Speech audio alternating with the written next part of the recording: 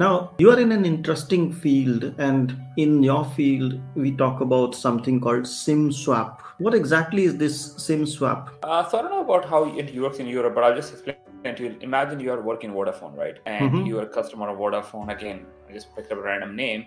It could be T-Mobile, it could be like 3G, whatever it is. And what happened is that someone goes to those, works in the insider store, and they get bribed or get social engineered, and they transfer your information to someone else that's not supposed to. So right now, if you look at our telephone number, my telephone number is linked to a lot of things. My bank account, my friend, my WhatsApp, my Telegram, my pretty much every messenger, my social media, everything is linked to my telephone number. So if you have access to my telephone number, you can potentially say, I lost my phone, do authentication on those phones and get all my data, right? So that's a very common thing that happens on multiple apps, right? That's a very common thing that happens for multiple clients. So in the US, it is becoming such a big challenge that, because people are taking this phone, literally they have turned into a business where someone will get a job in a store like Verizon, and they say, I charge $500 per SIM swap. Give me $500, I'll do a SIM swap for you. And that's how easy it is.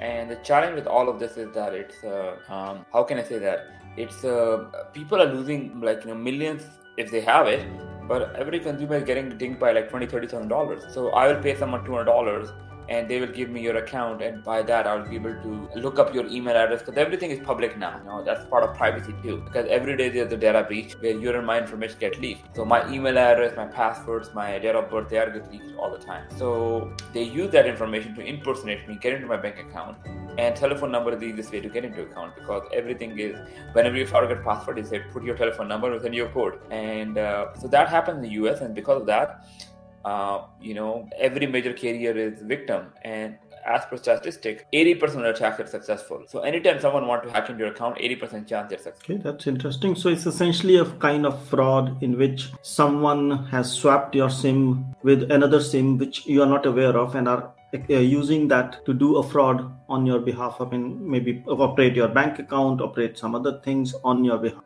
Absolutely, because telephone number, email address are two entities. If someone has access to your email address and your telephone number, they can pretty much take over everything, and your email address is linked to your telephone. Yeah. So if that happens, let's say the SIM swap, how does it impact an individual? I can understand there can be financial implications, but what happens? Does my SIM stop working, or it keeps working and there's another one? No, it basically your SIM stop working.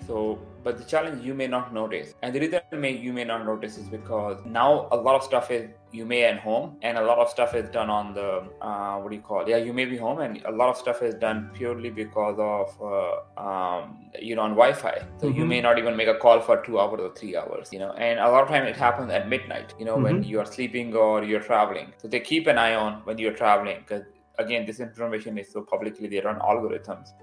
And once they have access to your account, they will just, once they have access to your account, they can just, they know that you're traveling, or who will come on, like today there's a holiday in the US, if someone hacked your account yesterday, it will be till Monday when they get access, because Friday, Saturday, Sunday. So even though your phone is not working, you can't do anything. You can't go to a store, you can't call anyone. Everything is closed for 3-4 days. So these are times that happen. But yes, your phone will stop working essentially. With the eSIM, what's happening is they normally will take away your SIM card and restore your SIM card in the morning. So you may not even know what happened. Oh, interesting. Very interesting. And then is there also a privacy challenge in some way? It is a privacy challenge because people log into your social media and get into your email addresses and everything, and they take your personal information. Like you may have personal content on your iCloud or your Google Drive or something, and they have access to everything. So once they have access to, again, your email address, your telephone number, you can literally scan your inbox, get all the information. So first of all, they drain you financially. They take away all the money that you have.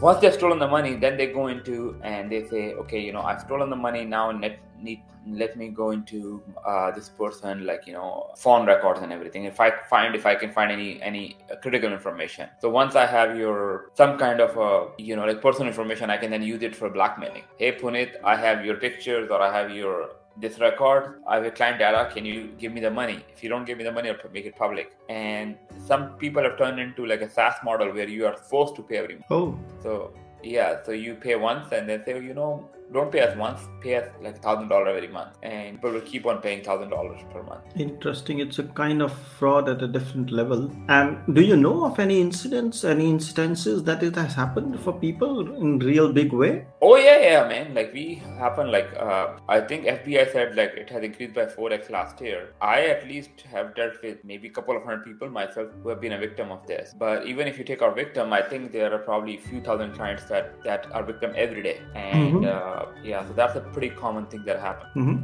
And in that case, are there any numbers to substantiate that this is a common trend, or which regions it's common? US is very common because very easy to do in US, and US is the highest ARPU. So if you look at cyber attacks, the highest number of attacks happen in the US, American citizens, because the ROI is the best ROI. I was looking at ROI that if you spend $1 into hacking someone, you get $27 back, So if you have, it's like a better than VC model. So I call it FAST, fraud as a service, So, and there are companies who do it on money. So you can hire people and they'll do it for you. And they'll sell exploit and they say, oh, I don't care how you steal the money. I'll just send swap for you. And then there are people who will target people.